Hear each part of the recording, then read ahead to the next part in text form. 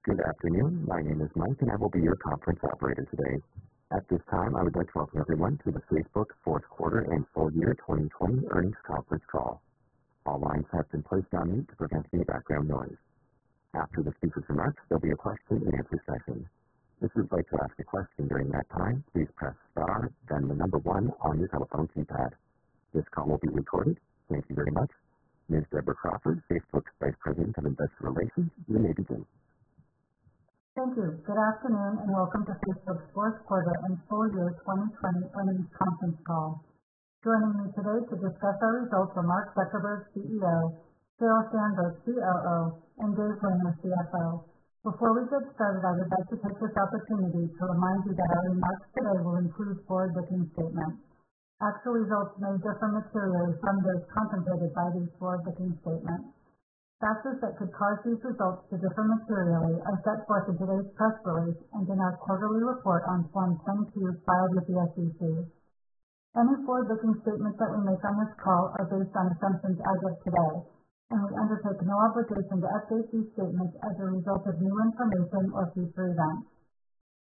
During this call, we may present both GAAP and non-GAAP financial measures. The reconciliation of GAAP to non-GAAP measures is included in today's earnings press release.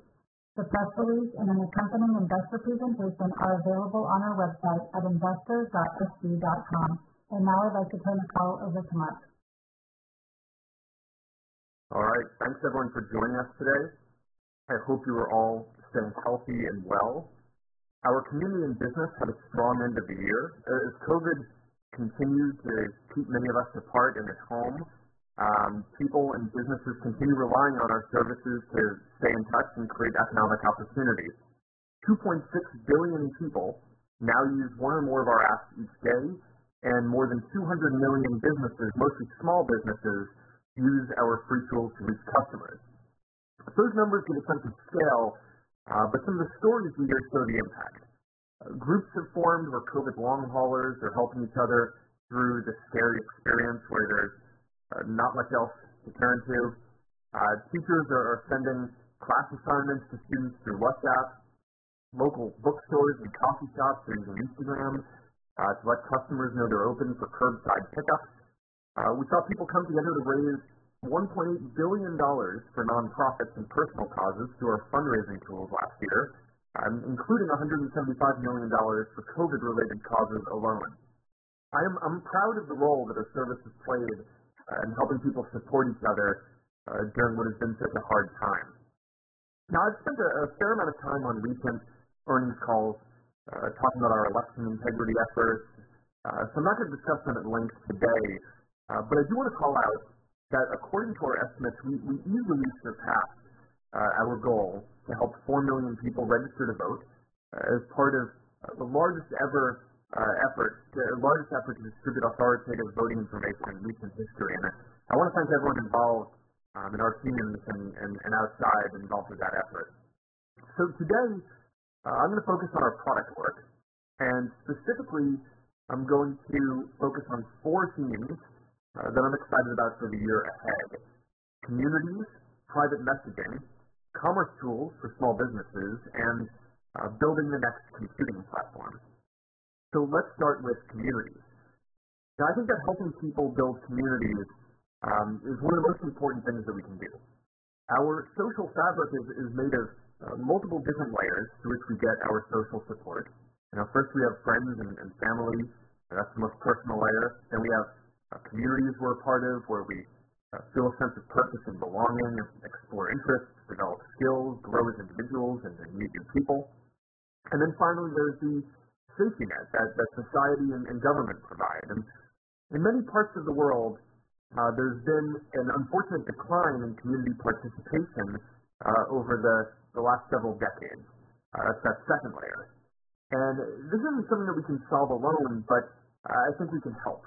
So now that we've helped billions of people stay connected with friends and family, helping everyone find and participate in communities that are meaningful to them has been our next goal. And we even updated our mission a few years ago to reflect this, making it give people the power to build community and bring the world closer together.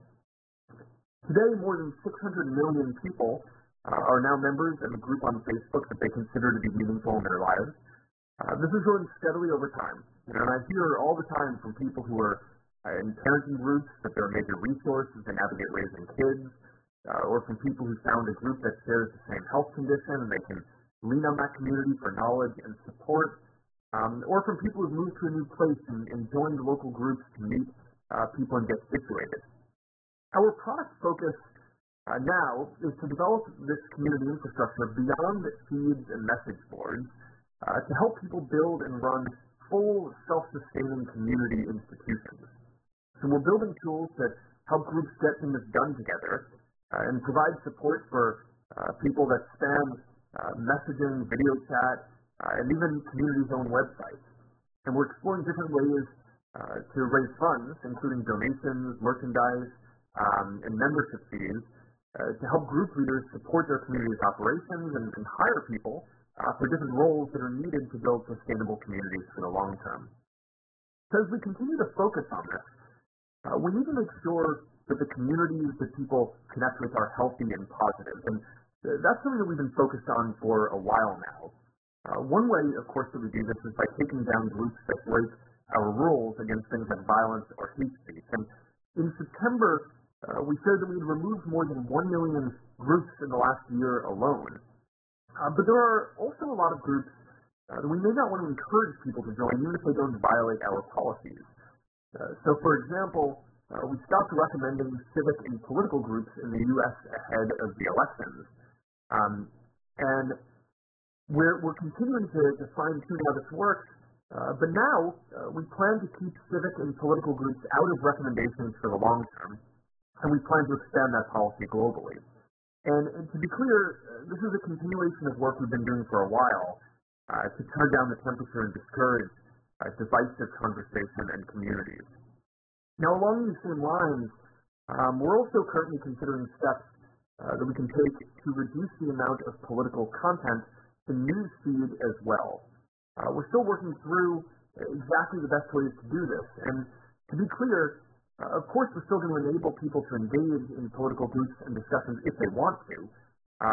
These can often be important and helpful, and there can be ways that people organize grassroots movements or speak out against injustice, or learn from people with different perspectives. So we want these discussions to be able to keep happening. But one of the top pieces of feedback that we are hearing from our community right now is that people don't want politics and fighting to take over their experience on our services.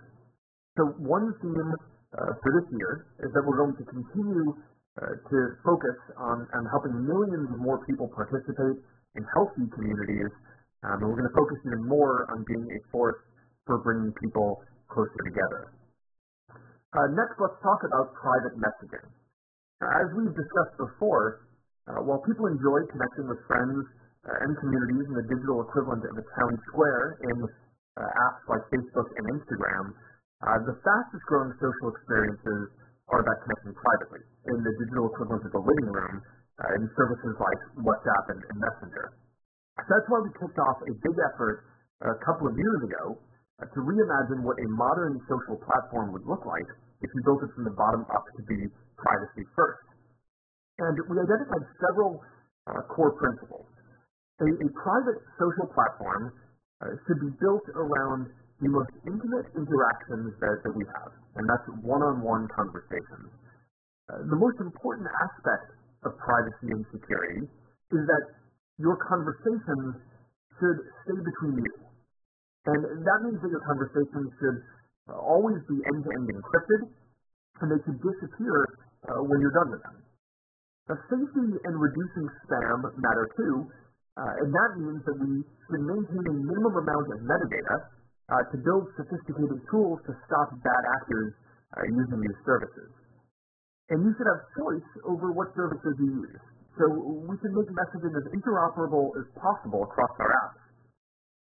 And finally, no matter what, we can only store people's data in countries where we know we can keep it secure. And we should continue opposing data localization in countries with weak records on human rights or privacy. Now, I think that these are the privacy principles that matter most to people. First and foremost, people care that their conversations stay private. But after that, people also care about safety and other convenience too. And from this perspective, WhatsApp and the direction that we're heading in with Messenger are the best private social apps available. Now, we have a lot of competitors who make claims about privacy that are often misleading. Now, Apple recently released so-called nutrition labels, which focus largely on metadata that apps collect rather than the privacy and security of people's actual messages.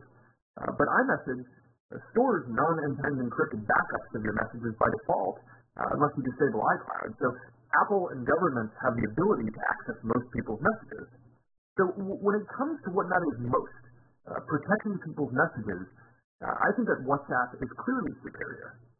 Now, since I try to use these earnings calls to discuss aspects of business strategy that I think are important for investors to understand, I do want to highlight that we increasingly see Apple as one of our biggest competitors. iMessage is a key linchpin of their ecosystem. It comes pre-installed on every iPhone, and they've preferenced it with private APIs and permissions, which is why iMessage is the most used messaging service in the U.S. And now we are also seeing Apple's business depend more and more on gaining share in apps and services against us and other developers. So Apple has every incentive to use their dominant platform position to interfere with how our apps and other apps work, which they regularly do to preference their own. And this impacts the growth of millions of businesses around the world, including with the upcoming iOS 14 changes. Many small businesses will no longer be able to reach their customers with targeted ads. Now, Apple may say that they're doing this to help people, but the moves clearly track their competitive interests. And I think that this dynamic is important for people to understand, because we and others are going to be up against this for the foreseeable future. Now, our messaging services continue growing, but it is an uphill battle, and our services just need to be that much better as private social platforms to succeed. So to make sure that we remain the best, a couple of years back, we kicked off a number of long-term efforts that have started shipping recently. And more of these projects around strengthening encryption, ephemerality, interoperability, and offering other tools are going to be shipping throughout this year. All right, so now let's talk about commerce. Our goal here is to give every individual, entrepreneur, and small business access to the same kinds of tools that historically only the big companies have had access to. And we've always cared about this, but the pandemic has made it more urgent. So it used to be the case that only large companies could afford to have analytics or targeted advertising capacity to reach their customers. And it was expensive to build these capabilities, and it often required building teams and storing large amounts of data in-house, which most small businesses can't do. And so one of the things that I'm most proud of is that we build the tools so we can offer these same capabilities to small businesses, often for free. So when you hear people say that we hold a lot of data, that's because hundreds of millions of businesses that would have otherwise had to do this individually and would have had no easy way of doing so are now using our services to help them reach customers. And when you hear people say that we're connecting data from lots of sources, that's to help small businesses reach customers more efficiently. Now, big companies often do this themselves, but small businesses can't a lot of times, so we do this for them. So when you hear people argue that we shouldn't be doing these things, or that we should go back to the old days of untargeted television ads, I think that what they're really arguing for is a regression where only the largest companies have this capacity. Small businesses are severely disadvantaged, and competition is diminished. So with our commerce tools, we've made it so that a business can set up a shop once, and then they will have an online storefront in both Facebook and Instagram immediately, and eventually on WhatsApp and Messenger as well. And we recently expanded checkout to all U.S. businesses, making the process of buying a lot more seamless. And as the lockdowns have continued, we saw more businesses, more small businesses and creators also use paid online events as a way to make money. WhatsApp is also an important part of our strategy here. More than 175 million people message a WhatsApp business account every day. And we're building new features to make it even easier to transact with businesses in the app. We introduced carts, which lets people browse catalogs, select multiple products, and send the order as a message to a business. And the more people that interact with businesses, the better tools that we're going to need to provide for businesses to help them support their customers. Many businesses need more than a phone to manage their customer service, so we're building tools to let businesses store and manage their WhatsApp chats using our secure hosting infrastructure if they would like. And we're in the process of updating WhatsApp's privacy policy in terms of service to reflect these optional experiences. Now, to clarify some confusion that we've seen, this update does not change the privacy of anyone's messages with friends and family. All of these messages are end-to-end encrypted, which means we can't see or hear what you say, and we never will, unless the person leaving the message chooses to share it. And business messages will only be hosted on our infrastructure if the business chooses to do so. So we want everyone to know the lengths that we go to protect their private messages. So we are moving the date of this update back to give everyone time to understand what the update means. Finally, let's discuss our work building the next computing platforms. This is one of the areas that I'm most excited about our progress heading into 2021. If you look at the history of computing, every 15 years or so, a new major platform emerges that integrates technology more naturally and ubiquitously into our lives, starting with mainframes and PCs and browser-based computing and then mobile. And I believe that the next logical step here is an immersive computing platform that just delivers this magical sense of presence, that you're really there with another person or in another place. Our phones can't deliver this, and neither can any other technology that has come before it. This is going to unlock the types of social experiences that I dreamed about building since I was a kid, and it's what we're building towards at Facebook Reality Labs. We launched Quest 2 in October, and it is on track to be the first mainstream virtual reality headset. We designed it so that anyone could jump in with the best and most immersive experience out there, and at a price that makes it available to as many people as possible. Now, I think that Facebook has done more than any other company to help bring virtual reality to the mainstream, and it's been great to see so many people embrace this, especially this year during the pandemic. We're seeing people use it to play games with friends when they can't be together in person, to do workouts in their living room, or to meet with colleagues while they're working from home. So there are a lot of reasons that Quest 2 is one of the hot holiday gifts this year. We're also seeing a growing ecosystem of developers building amazing new experiences for the platform. Right now, more than 60 Oculus developers are generating revenue in the millions. And that's nearly twice as many as a few months ago. In previous quarters, I've talked about our long-term future goals when it comes to virtual reality, but I think that this quarter's results show that this future is here. Augmented reality glasses are going to be a key part of this vision too. We're still working on some of the foundational technology to underpin these, and the ultimate product is still some years away. But this year, we are excited to deliver a first glimpse of what will be when we launch our first pair of smart glasses from Ray-Ban in partnership with Luxottica. And during this pandemic, we've also seen Portal has proven to be a great way for people to stay connected, especially over the holidays, families have to celebrate apart. This year, we're focused on expanding the role of Portal and virtual reality presence into the workplace, bringing more features that can improve remote presence, collaboration, and productivity. 2021 has a lot of unknowns.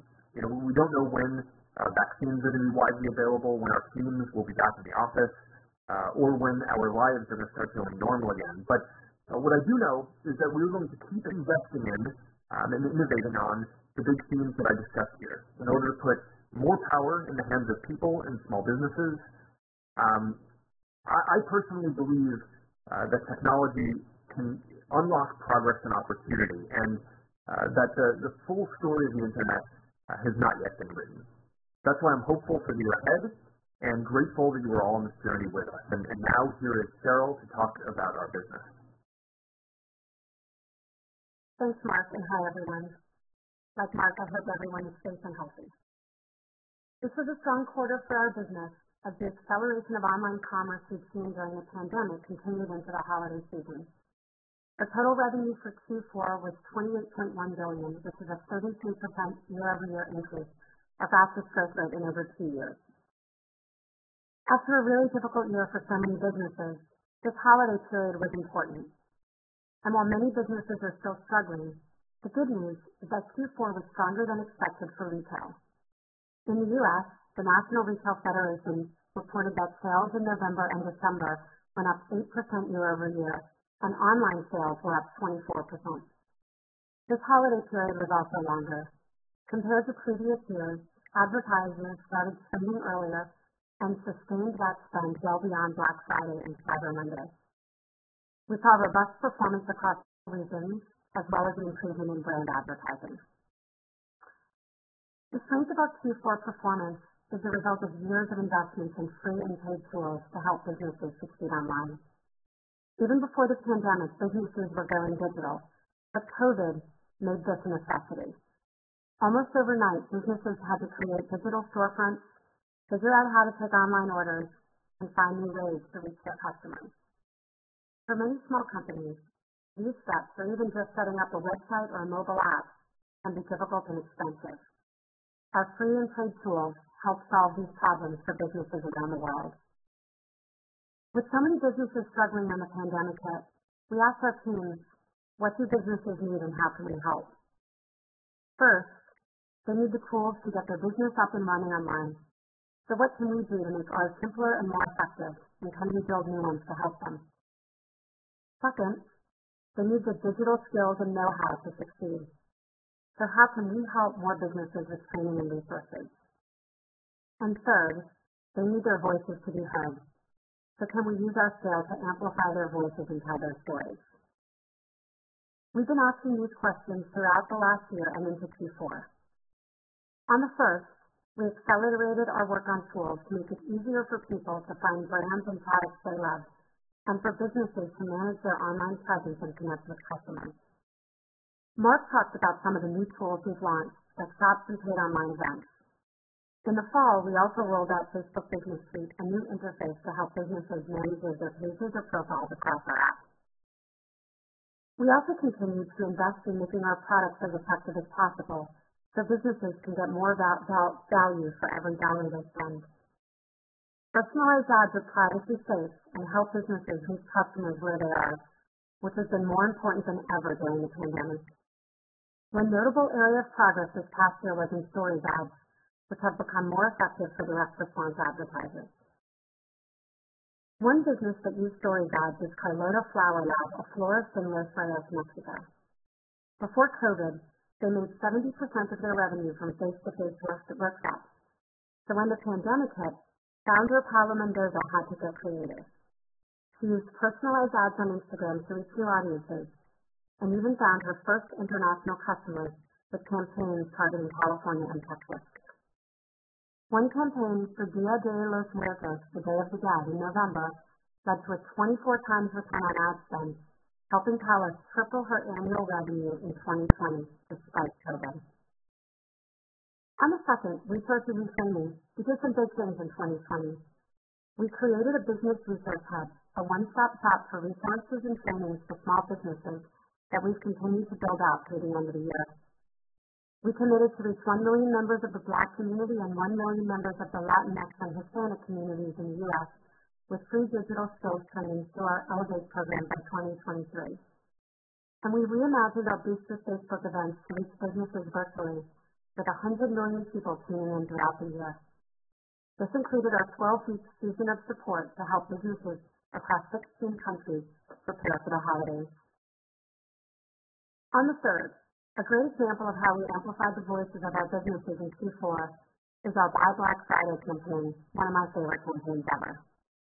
In the U.S., Black-owned businesses closed at twice the rate of others after the start of the pandemic, so we wanted to help people shop with them over the holidays. We created ways for people to find Black businesses in their local area, a gift guide featuring products from Black businesses across the U.S., and even a Buy Black Friday sale on Facebook Live that was seen by 15 million people. One of the small businesses we featured is a vegan skincare brand called Yuzu from New York City. Its founder, Asa Grant, appeared on the Buy Black Friday sale, and that became one of her most successful sales days ever. The campaign gave her record revenue and web traffic, and she was even able to hire more people, something that's so important given current unemployment rates. Business owners like Asa and Paula have worked hard to adapt and grow online, but lots of businesses will continue to struggle in 2021, so we're going to keep listening to them and building on what we did last year. That means improving our products and tools to help businesses seamlessly manage their online presence, advertise across our apps, and communicate with customers through business messaging. It means making more training available through programs like She-Means Business for Women and Elevate for diverse communities. And it means finding more ways to amplify their voices, whether it's sharing the stories of small businesses worried that Apple's iOS 14 changes will hurt their ability to reach customers, or showcasing small businesses and gift guides and products like businesses nearby. I want to close by saying how grateful I am to all the businesses around the world who work with us. Your partnership helps us build the tools you need so you can continue to grow and hire. And as always, I'm grateful to our incredible team who have done so much to help businesses survive this difficult year, including coming up with great ideas like Buy Black Friday. I hope that 2021 is a better year for everyone. Now here's Dave. Thanks, Cheryl, and good afternoon, everyone. Q4 was a strong quarter, capping off a solid year for our business, as full year 2020 revenue grew 22% to $86 billion. We have been encouraged to see improved demand for our ads during the second half of the year after facing significant headwinds at the onset of the pandemic. Our results reflect the ongoing strength in the digital economy and the value we're providing to millions of businesses who use our services to reach consumers and generate sales. Let's begin with our community metrics. In December, we estimate that approximately 2.6 billion people used at least one of our services on a daily basis, and that approximately 3.3 billion people used at least one on a monthly basis. Facebook daily active users reached 1.84 billion, up 11% or 188 million compared to last year. DAUs represented approximately 66% of the 2.8 billion monthly active users in December. MAUs grew 299 million or 12% compared to last year. Consistent with our outlook, U.S. and Canada DAU declined 1 million sequentially as usage continues to normalize from peak COVID levels experienced earlier in the year. Turning to the financials. All comparisons are on a year-over-year basis unless otherwise noted. Q4 total revenue was $28.1 billion, up 33%, or 32% on a constant currency basis. We benefited from a currency tailwind, and had foreign exchange rates remained constant with Q4 of last year, total revenue would have been $339 million lower. Q4 ad revenue was $27.2 billion, up 31%, or 30% on a constant currency basis. The growth in advertising revenue was largely driven by a strong holiday shopping season for retail, which benefited from the ongoing shift to online commerce. On a user geography basis, ad revenue was strongest in Europe, which grew 35% and benefited from currency tailwinds. U.S. and Canada grew 31%, and Asia Pacific grew 29%. Rest of world growth improved to 25%, but continues to be significantly impacted by currency headwinds. In Q4, the total number of ad impressions served across our services increased 25%, and the average price per ad increased 5%. Impression growth was driven by both Facebook and Instagram. The increase in average price per ad was driven primarily by Facebook's mobile feed, as well as pricing improvement in Instagram stories. Other revenue was $885 million, up 156% due to strong Quest 2 holiday sales. We've been encouraged by the positive reception of Quest 2 since its October launch. Turning now to expenses. Q4 total expenses were $15.3 billion, up 25% compared to last year. In terms of specific line items, cost of revenue increased 49%, driven primarily by hardware costs related to Quest 2 sales, core infrastructure investments, and payments to partners. R&D increased 34%, driven primarily by hiring and investments in core products, as well as our consumer hardware efforts. Marketing and sales increased 8%, driven by hiring and marketing spend. Lastly, G&A expenses decreased 13% as we lapped charges related to the BIPO legal settlement recorded in the fourth quarter of 2019. In the past year, we added a record 13,600 net employees and reached our goal of adding 10,000 employees in tech and product roles. We ended the year with over 58,600 full-time employees, up 30% compared to last year. We continue to be pleased with our ability to recruit, onboard, and retain talent in this environment. Fourth quarter operating income was $12.8 billion, representing a 46% operating margin. Our tax rate was 14%. Net income was $11.2 billion, or $3.88 per share. Capital expenditures were $4.8 billion, driven by investments in data centers, servers, office facilities, and network infrastructure. Free cash flow was $9.2 billion, and we ended the quarter with $62 billion in cash and marketable securities. For the full year, we repurchased $6.3 billion of our Class A common stock and had $8.6 billion remaining in our prior authorization as of December 31st. Today, we announced a $25 billion increase in our stock repurchase authorization. Turning now to the outlook. We continue to face significant uncertainty as we manage through a number of cross-currents in 2021. We believe our business has benefited from two broad economic trends playing out during the pandemic. The first is the ongoing shift to online commerce. The second is the shift in consumer demand towards products and away from services. We believe these shifts provided a tailwind to our advertising business in the second half of 2020, given our strength in product verticals sold via online commerce and our lower exposure to service verticals like travel. Looking forward, a moderation or reversal in one or both of these trends could serve as a headwind to our advertising revenue growth. At the same time, in the first half of 2021, we will be lapping a period of growth that was negatively impacted by reduced advertising demand during the early stages of the pandemic. As a result, we expect year-over-year growth rates in total revenue to remain stable or modestly accelerate sequentially in the first and second quarters of 2021. In the second half of the year, we will lap periods of increasingly strong growth, which will significantly pressure year-over-year growth rates. We also expect to face more significant ad targeting headwinds in 2021. This includes the impact of platform changes, notably iOS 14, as well as the evolving regulatory landscape. While the timing of the iOS 14 changes remains uncertain, we would expect to see an impact beginning late in the first quarter. There is also continuing uncertainty around the viability of transatlantic data transfers in light of recent European regulatory developments. And like other companies in our industry, we are closely monitoring the potential impact on our European operations as these developments progress. Turning now to expenses. We expect 2021 total expenses to be in the range of $68 to $73 billion, unchanged from our prior outlook. This is driven by investments in technical and product talent, as well as continued growth in infrastructure costs. We continue to expect 2021 capital expenditures to be in the range of $21 to $23 billion, driven by data centers, servers, network infrastructure, and office facilities. Our outlook includes spend that was delayed from 2020 due to the impact of the pandemic on our construction efforts. Turning now to tax. We continue to expect our full year 2021 tax rate to be in the high teens. In closing, 2020 was a unique operating environment that introduced a number of unforeseen challenges. We've been pleased with our team's ability to adapt in order to maintain the reliability of our services, deliver new products and experiences, and support the millions of businesses who use our platforms to reach consumers. With that, Mike, let's open up the call for questions. We will now open the line for a question and answer session. To ask a question, press star followed by the number 1 on your touch-tone phone. Please pick up your headset before asking your question to ensure clarity. If you are streaming today's call, please mute your computer speakers. Your first question comes from the line of Brian Nowak from Morgan Stanley. Thanks for taking my question. I have two. The first one for either Mark or Sheryl. Appreciate the color on commerce.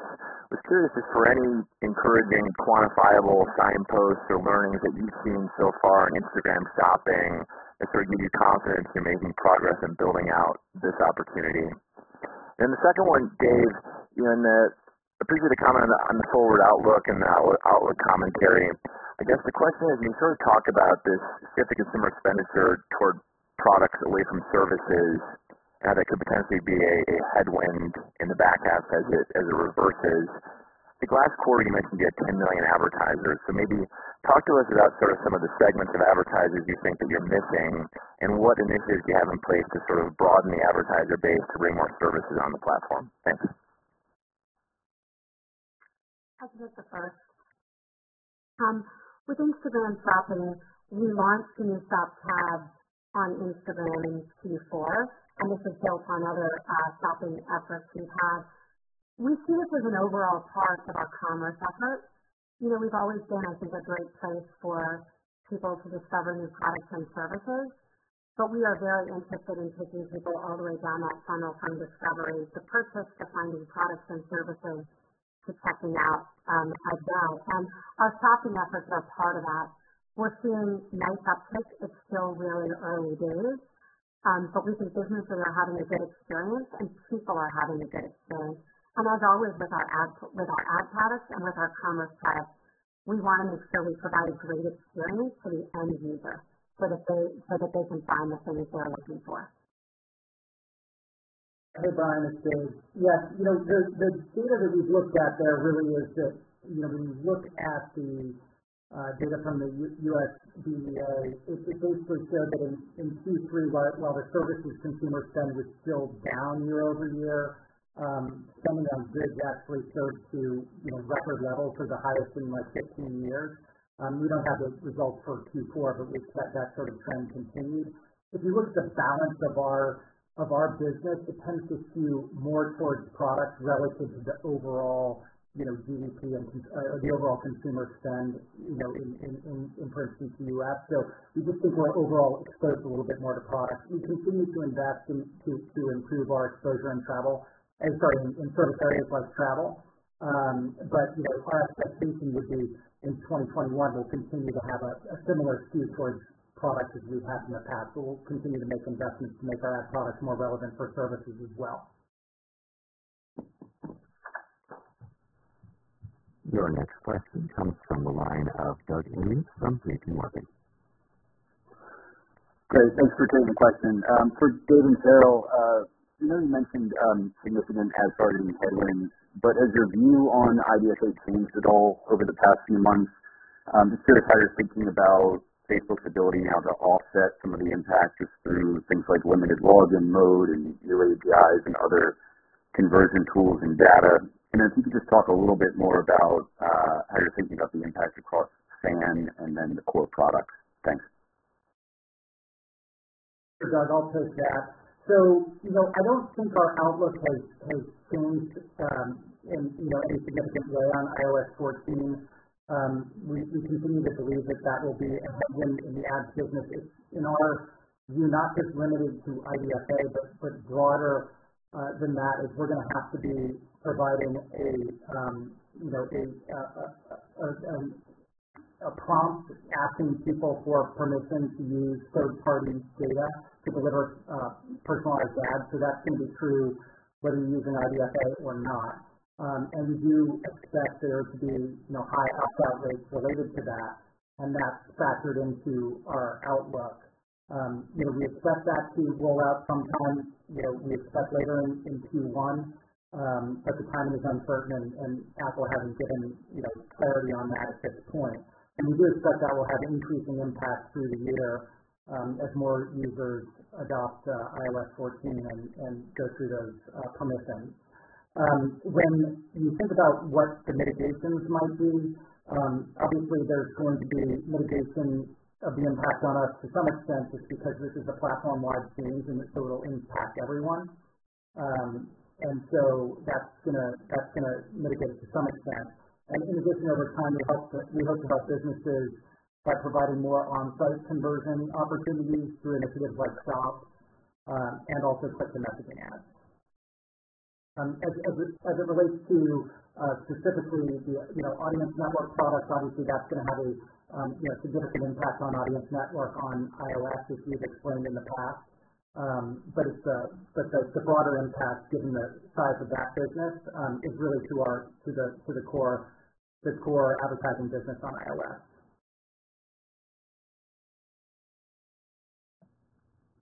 Your next question comes from the line of Eric Sheridan from UBS. Thanks so much for taking the question. Maybe two, if I can. Mark, just coming back to your comments, what do you see as some of the key investments, either on the hardware side or the content and application side, to unlock the opportunity based on what you recently saw with the success of Oculus in the holiday period, where there's a piece of hardware, obviously, that sold through quite well? And how do you think about aligning investments against the opportunity in the coming years?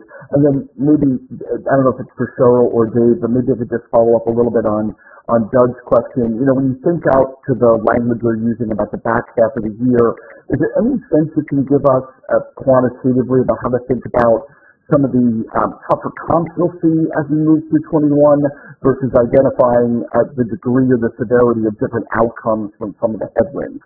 Thanks so much. I can take the first one.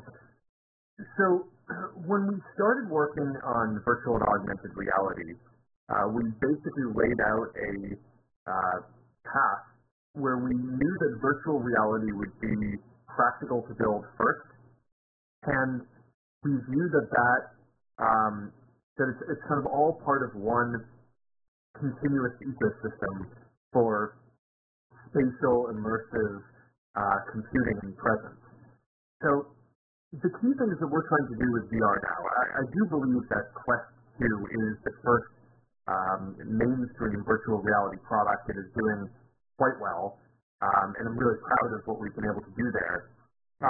The goal there is, we keep on, shipping content and titles and working with developers and shipping new capabilities to the device. Like last year, we shipped the ability to do now hand tracking, which no one expected to be possible yet, but the team working on that did some really great work, and it just made the device better and increased the value.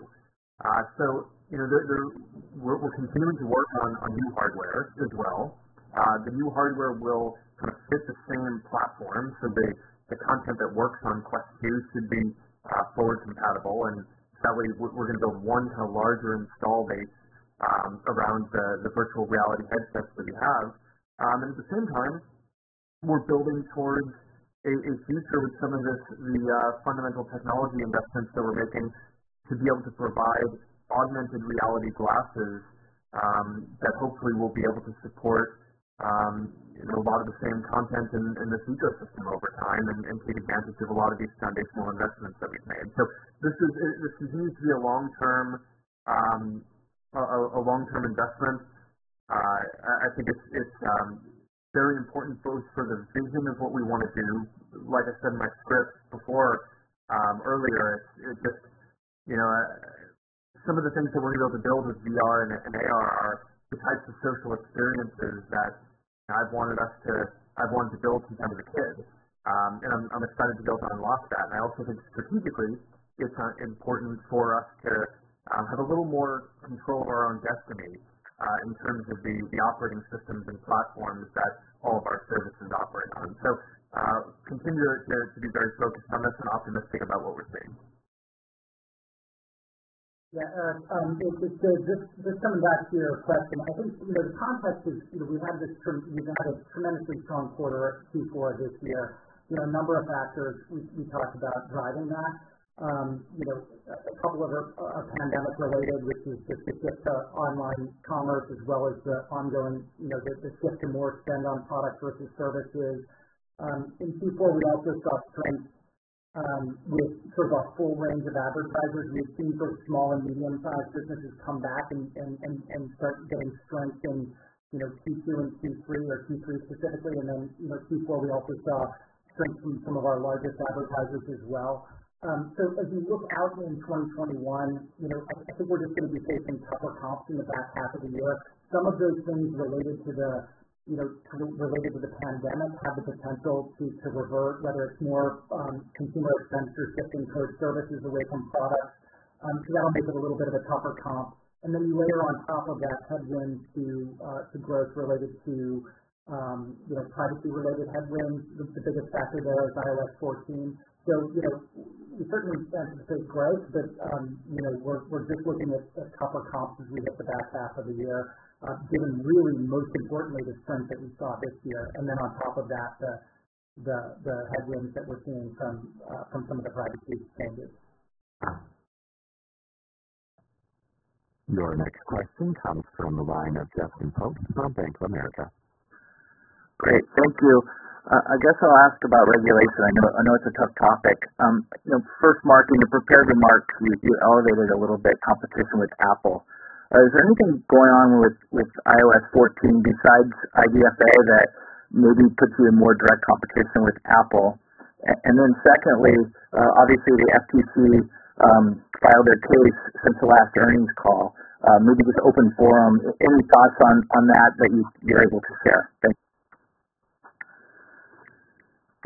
Well, in terms of the competition with Apple specifically, I laid out 3 or 4 product focus areas, and with the exception of the work that we're doing on communities, which I think is quite separate from the work that they do, the other 3 areas I think are going to have very significant competitive overlap with Apple.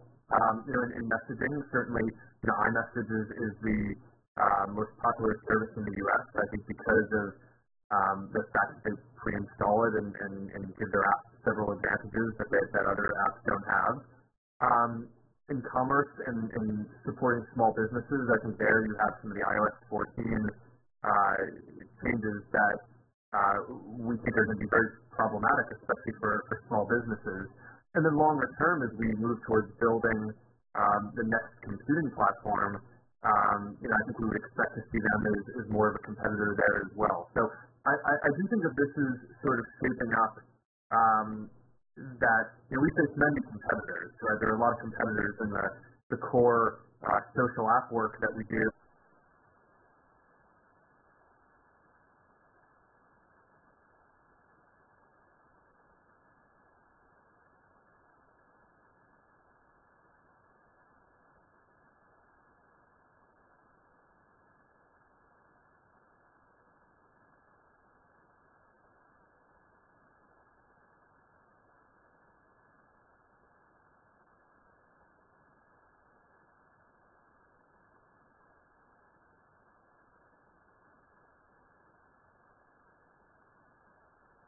Excuse me, this is the operator. I apologize that there will be a slight delay in today's conference. Please hold, and the conference will resume shortly. Thank you for your patience.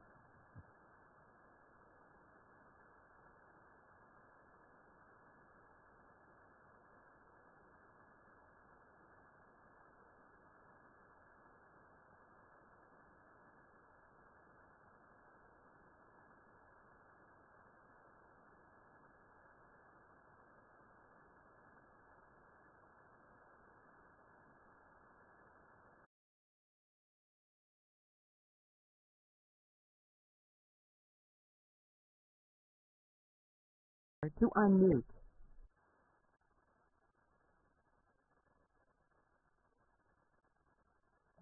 We are now connected. Was there another question on that last one that I was supposed to answer? Well, there's a question about the FTC. Hey guys, we're back. Are we on now through this line? Yes, we are connected. Okay. All right, so where did I lose you? I think you had covered the question of the dynamics related to the competitive landscape, and then there was a follow-on question around the FTC case and any thoughts that you have on that. I don't think we have anything we necessarily are commenting on at this point. Yeah, nothing on the case. And on regulation overall, because I think some of the question was focused on that, the point that I would highlight is I actually think it would be very helpful to us and the internet sector overall for there to be clearer rules and expectations on some of these social issues around how content should be handled, around how elections should be handled, around what privacy norms governments want to see in place, because these questions all have trade-offs. Right? All the content and elections questions have trade-offs between giving people free expression and a voice, but sometimes there are trade-offs against safety and privacy and other social equities. They're all very important, and it's I think very difficult for a private company to balance those, and I think it would be much better to have just clearer guidance and clearer rules for the internet. So that's going to be something that we continue to advocate for. All right, we'll go to the next question. Your next question comes from the line of Ross Sandler from Barclays. Hey guys, question about the price volume. You are now unmuted. Can you hear me? Yeah, I can hear you now. Yeah. Question about the price versus volume metrics David just mentioned. This is the first quarter in a long time that price, I think, was up year on year. I know there's a lot of factors that go into that, but you also mentioned that you're seeing strong traction from DR advertisers around the story format. So maybe just a little bit more color on, where we are in the stories versus feed, price dynamics, and, what kinds of DR advertisers you're seeing with traction around these stories ads. Thanks a lot. Yeah, sure, Ross. As you know, with the auction dynamic, the growth in pricing is, does really depend on impression growth. And we saw impression growth slow this quarter to 25% from the Q2 rate of 35%. And some of that is just due to lapping product optimizations on Instagram during Q4 of 2019, as well as just the normalization of engagement trends on Facebook. And so, we would expect that sort of overall story to continue into Q1 with those trends. And then we're also continuing to make, iterative improvements that, enhance the performance and benefit pricing over time. And the one example that we give those Instagram stories, that, as you know, has been an area we've been focused on to try and make DR performance, through better ads interactivity, work better on stories, and we've been seeing some good progress there. So we called that out as well as being a driver of price improvement. There's still a gap with stories ads and feed ads, but we've been pleased with the progress we've been making on that front. Your next question comes from the line of Colin Sebastian from Baird. Oh, great. Thanks very much. Two quick ones from me. I guess given the ongoing efforts in private messaging, I'm curious ultimately what will differentiate Messenger from WhatsApp other than branding or geography if there's an inevitable consolidation of functionality there. And then secondly on Reels, I know it's still early, but any update on performance or uptake as well as the roadmap for monetization I think will be helpful. Thank you. Mark, do you want to take this? Yeah, I can take the first one. I mean, the biggest the biggest difference between Messenger and WhatsApp is obviously the connection to Facebook and the kind of same identity and graph that you use on Facebook comes with the Messenger. So you can send messages across the different apps, and there's more interoperability. And we bring the same world-class privacy features to both. I think that will still make the apps feel fairly distinct. I also think the kind of aesthetic and focus of the apps on how much different functionality they include will vary. I think WhatsApp has always had, we've always focused a lot on making it a very utilitarian experience. And place more of a premium on simplicity there. So we'll continue adding new functionality, but we're more focused on keeping that minimal. Whereas in Messenger, we have a lot more tools and features for expression, and I would expect that we'll continue adding more there as well. On the second, with Reels, we're very pleased with the early data on consumption. and we have a bunch of work ahead of us to make it easier for people to create and discover content.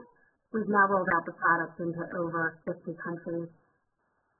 In monetization of it, we've launched branded content tagging Reels, so that helps creators share the content and monetize. We launched shopping in Reels. And we've said that we will launch ads. The timing is to be determined. And we're going to follow the same pattern we followed on other things like stories. We launch a consumer product. We make sure there's product market fit and people are using it. Then we launch an ad product and we make sure that it's beneficial for consumers. And as David mentioned, and I think the last question, we work, very diligently quarter by quarter on the basis point improvements that help us scale a product. So we will do things to make it easier for people to create the right businesses, to create the right ad format. We will do things to make those ads get to the person who might be looking for that product or service. Your next question comes from the line of Youssef Squali from Truist Securities. Great, thank you very much. Two questions, please. Mark, I want to go back to the first theme that you discussed of communities and how you're looking to potentially de-emphasize civic and political groups. How important or how large is civic and political content on the site? Is there a way to quantify it or to quantify the engagement with it to see if this is one of the headwinds that you guys talk about in terms of potentially emerging in 2021? And second, on the regulatory headwinds, there's just increasing talk about Section 220 protection. I know it's a thorny subject, but from where you stand, how do you see Facebook, and not just really Facebook, but other social media platforms dealing with it, and if it was either to be narrowed or even completely eliminated? Thank you. Sure, I can probably take both of those. Now, I don't know if we have any stats to share on the size of civic and political content, but it's pretty small minority of the content, right? And all the feedback that we've had from our community suggests that the vast majority of people would like it to stay that way. And I think there's been this trend, I think, across society where a lot of things have become politicized, and politics has kind of had a way of creeping into everything. And I think a lot of the work that a lot of the feedback that we see from our community is that people don't want that in their experience. They come to our services to connect with friends and family, to connect with communities that they care about. And I think that we can potentially do a better job of those core jobs that we have, and do a better job of helping to bring people together and helping to promote healthier communities if we can reduce the amount of politics on our services. Now, we'll have to balance this carefully because we have a deep commitment to free expression. So I believe that if people want to be able to discuss this stuff or join groups there, they should certainly be able to do that. But I just don't think that it's serving the community particularly well to be recommending that content right now. But one thing to mention, just because you were asking about the headwinds and all that, is I don't think that this is a factor in any of that. And Wayner can jump in if there's any more that you want to add on that. But I don't think that that's what he had in mind in any way there. Wayner, I'll skip a beat for you to jump in if you want before going to the next question. Yeah, no, I was just going to say that exact thing, Youssef. This is not something that's factoring into our outlook. It's not a headwind that is a factor in our 2021 outlook. And certainly on the ad front as well, political is extremely small. It's low single-digit revenue, even in an active political quarter like we had. So no, it's not factoring in by either the ad side or the engagement side in our outlook. Yeah. And now going to your 230 question, I do think, and I testified about this in Congress, I do think that Congress should update Section 230 to make sure that it's working the way that people intend, right? And it's, after, I think, being in place for almost 25 years. And Section 230 has been very important. It's helped give rise to the Internet as we know it today, and it's given Internet platforms tools to be able to balance free expression and safety. And I think it's also gone pretty far in terms of helping to ensure that values like free expression are built into the Internet's DNA. So I think that any changes should be thought through very carefully and should be thought through not just from the perspective of what a larger company like Facebook or a Google or a Twitter could handle in terms of updating their content moderation policies, but also from the perspective of making sure that new companies can continue to emerge. I think that's very important as well. So we've supported changes in this for a while. Back in 2018, we supported a change to prevent sex trafficking, and we'll support similar efforts to tackle harms like child exploitation, imagery and material, and opioids, and we'll also support any push to make content moderation systems more transparent. The details on all this, of course, matter, but we hope to be able to work with the new Congress on this. Operator, we have time for one last question. Your last question comes from the line of John Blackledge from Cowen. Oh, great. Thanks. Two questions. Mark, on community, could you provide further details on layering more services for Facebook groups and expectations for uptake of those new services, and could community evolve as a meaningful monetization driver in the coming years? And then on IDFA, maybe for Dave or Cheryl, how do you think advertisers are prepared for the changes, and will the long-tail advertisers be more impacted than the larger, more sophisticated advertisers? Thanks. I can speak to the first point. First for the business, and I don't think we look at communities separately from friends and family. They're both different types of content that show up in newsfeed and that people interact with. But my guess is that it's probably already a pretty meaningful driver of the business and the value that people get from the services today. So absolutely, I think as this continues to grow, it should be in the future.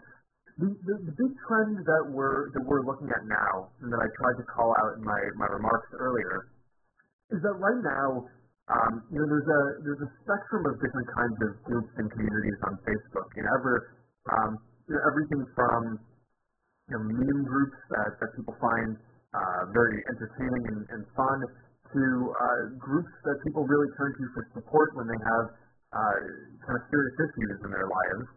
And I think that right now, though, most of these communities, they have this backbone of there's a feed, there are ways to message people. But when I think about the physical communities that I'm a part of, in my life, they often have more of an institutional structure, right? There are sub-communities. There are people who it's their full-time job to basically help people engage and